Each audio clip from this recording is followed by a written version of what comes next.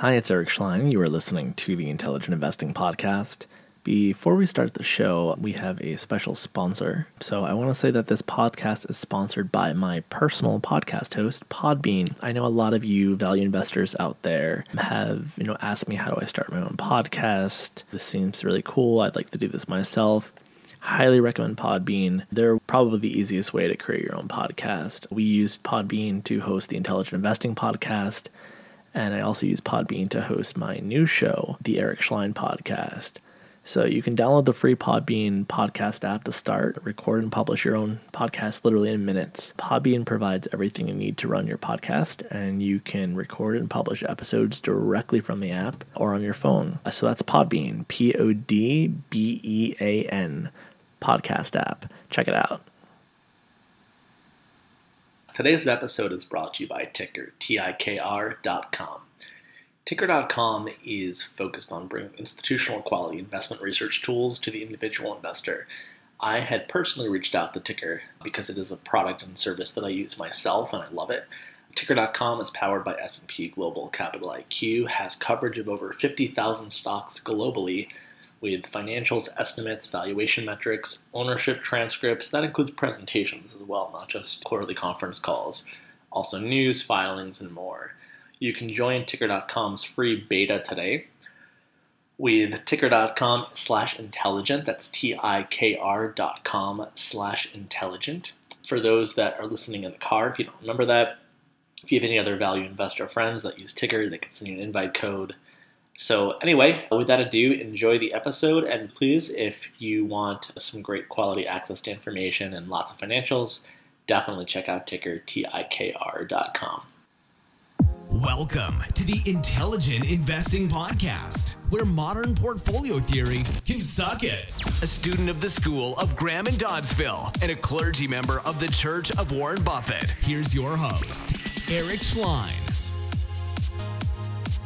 Hi, this is Eric Schlein. You are listening to the Intelligent Investing Podcast, where I discuss value investing, rational analysis, and break down the processes, principles, and mental models of business owners and managers.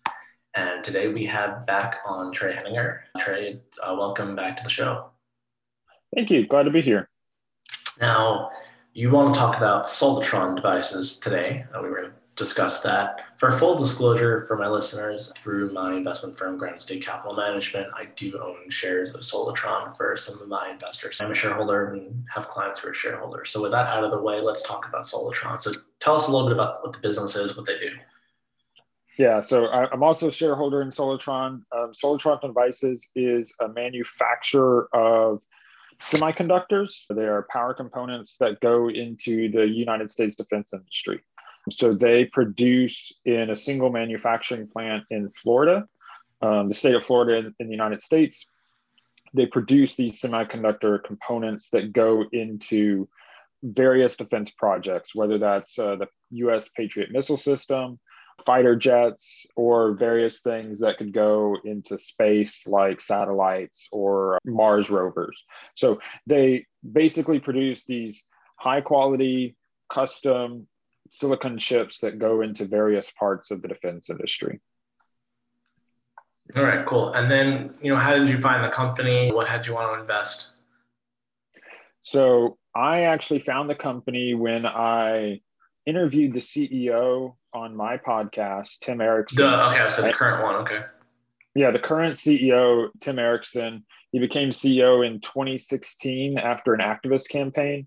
I interviewed him a few years ago, not talking about the company. In fact, we never talked about the company at all.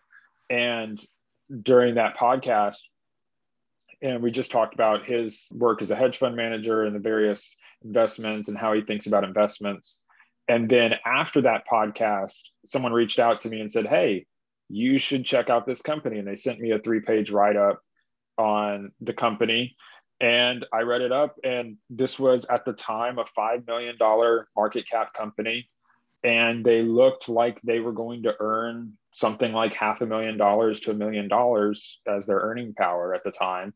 So you were somewhere in the range of 5 to 10 times earnings. And it looked really interesting. You had multiple millions of dollars in cash on the balance sheet, no debt. and a lot of potential operating leverage. So I got really excited, bought up a ton of shares during 2020. Basically, I bought starting in April and all the way through September.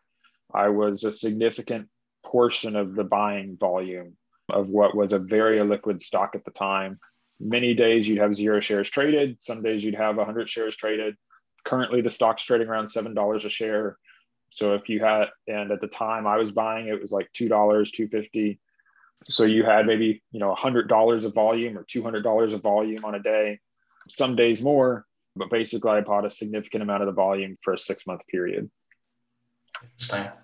And what do you think the company is worth? How do you value it? What do you look at? So currently the company is priced market cap at $15 million thereabouts. It has about 2 million shares outstanding, 2.08, 2.1, something like that. But basically, if you just multiply the share price times 2 and then put $1 million on it, you're pretty close to the market cap. So at $7 a share, you're at $15 million market cap. I think the company, best way to think, I value the company using an earnings analysis. So I think the current earnings power of the company, if you were to look at what I expect them to earn over the next 12 months, is they have earnings power of about $2 million per year. And I think they're growing quite rapidly on their bottom line. So they have a lot of operating leverage where they can turn about 10%, anywhere from 5 to 10% annual growth on revenue into 20 to 50% growth on earnings, at least for the next few years. That should play out as what I expect. And how do you value that? To me, I think that at least justifies a PE ratio of 20 to 25. If you were to say there's a company growing at 20 to 30% a year in earnings, and someone pitched it at 20 times earnings per share, I mean, that's faster growth than Facebook, or at least it's in the same ballpark. And so I think it deserves that sort of rating. So if you were to put that on its current earnings power of about 2 million, then that prices it at about $50 million for a 25 times earnings. Does it trade there? No. So it trades at 14 to 15.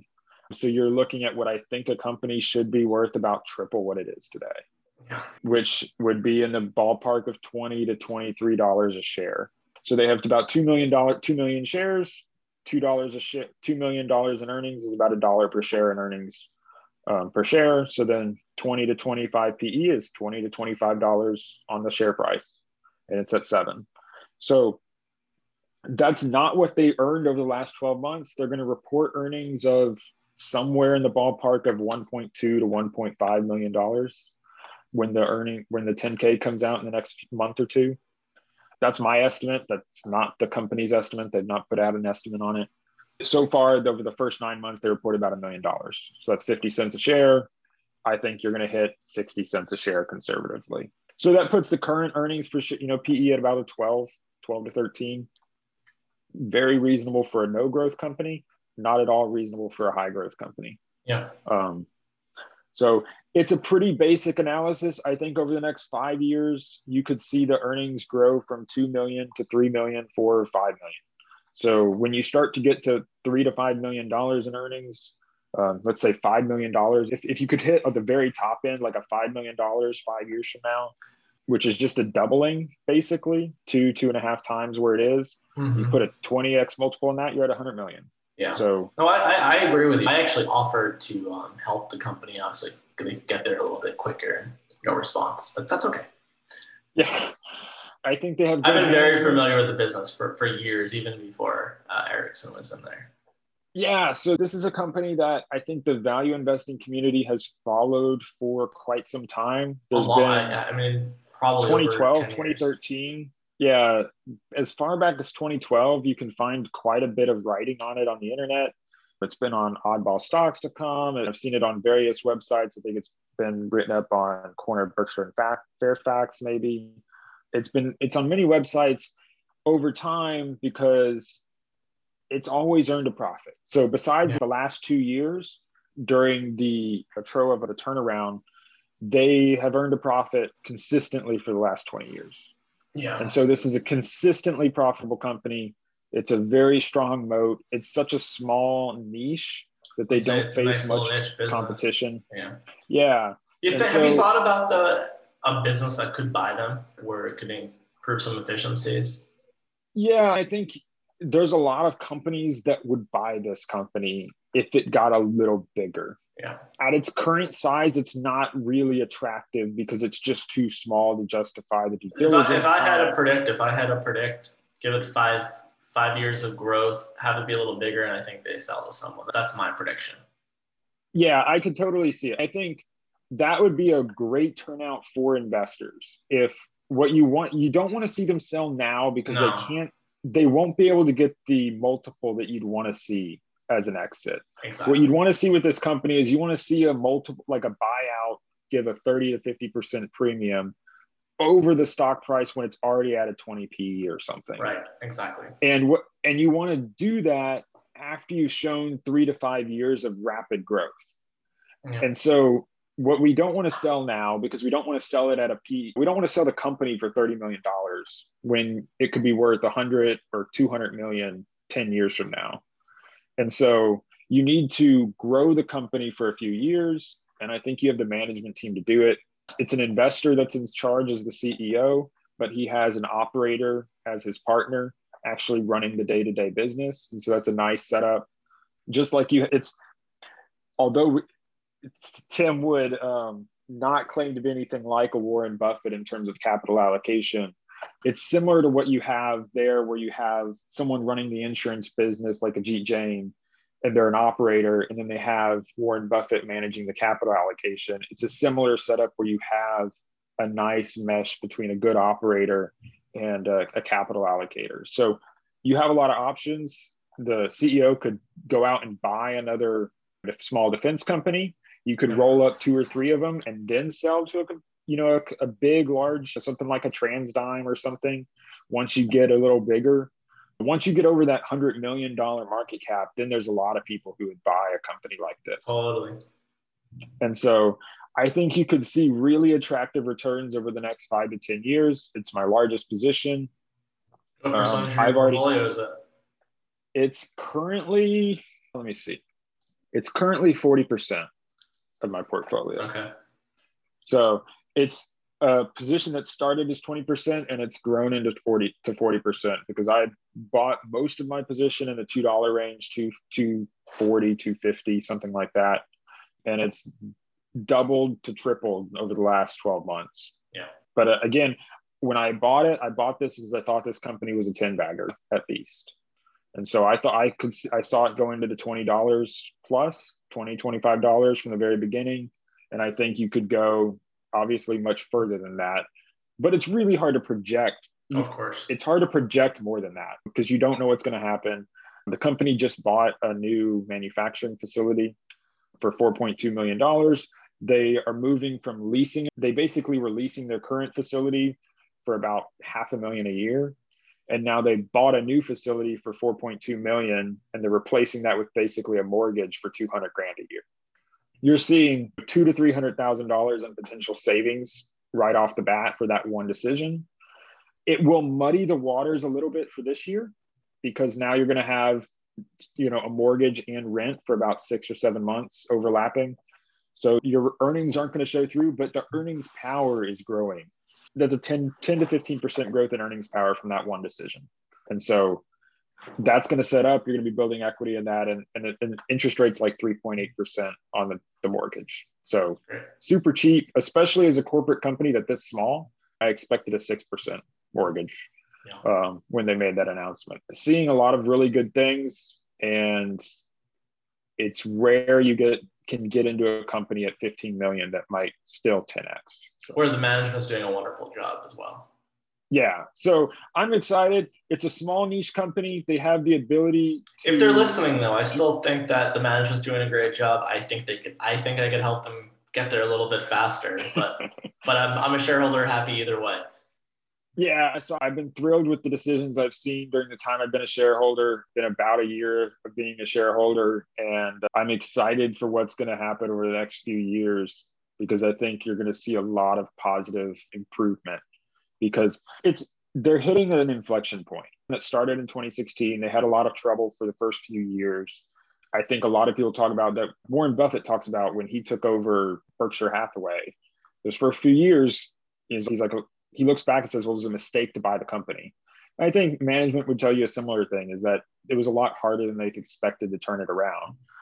But now that's done. You can see the revenue growth. You can see the earnings growth. The reports are out. They've gone from being a dark company to now they're current with their financials. They have that all behind them.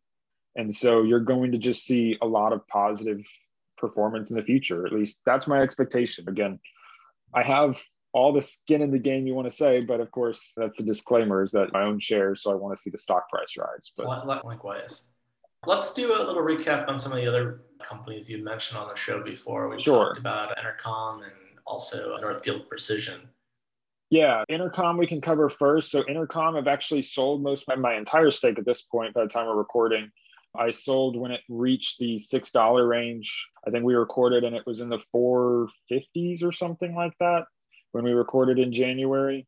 And then it rapidly escalated another 30 or 40% over the next 2 months, and sold the rest of my stake around $6, and then put a bunch of that into this company and another company that I'm not going to disclose at this time, because I'm still buying shares. But so that one's turned out really well. I think it's still above where we talked about it by about 10 to 15%. I think it's in the $5, $5.50 range right now. Yeah, about $5 a share. It's still the same thesis still holds for that one. Lots of good news coming out. They've actually changed their name from Entercom to Audacity, I think is what it is. So the ticker's changed from ETM to AUD. And just they're trying to get over the problem of being seen as a radio company. Right. And they want to be seen as Audible, Spotify, one of those. And so you have all the same sell points, operating leverage there, but they have a lot of debt. That was the big risk on that one. The debt's still there. And I wanted to de-risk when I saw the big gains that I was able to receive on that one. Got it. And let's talk about Northfield. Northfield, no news out of Northfield, but the stock price has been crazy. So Northfield it ran up to $38 a share, I think. Yeah. Is the price it hit. Yeah, $38.50 from the 22 range, and now it's back to $22 a share. So I think some people got excited at some point, bought it up real quick, and there's been a lot of volume recently. So I don't know what's happening with the stock, but I think you have some people that are excited and some people that are maybe getting out. So you might think there's some turnover in the shareholder base. What's the bid ask right now on that? I don't know, because mine doesn't show when it's not during the day. Okay, got it.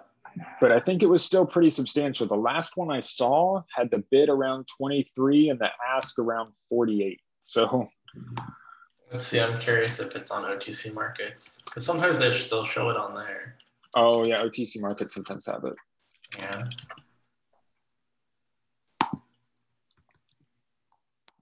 I like NFPC. I'm not as excited about them as I am with Solitron. Yeah. But just because I don't think that, yeah, so I see $22 and $35. 35 gigantic spread again, yeah. Yeah, it's still a gigantic spread. I think it shows that people are not willing to really sell their shares because it's worth a lot more. But I don't anticipate them getting away from being a dark company, and that's probably going to stand in the way of a big stock price run, like we've seen with the Solitron as they've moved from dark to reporting.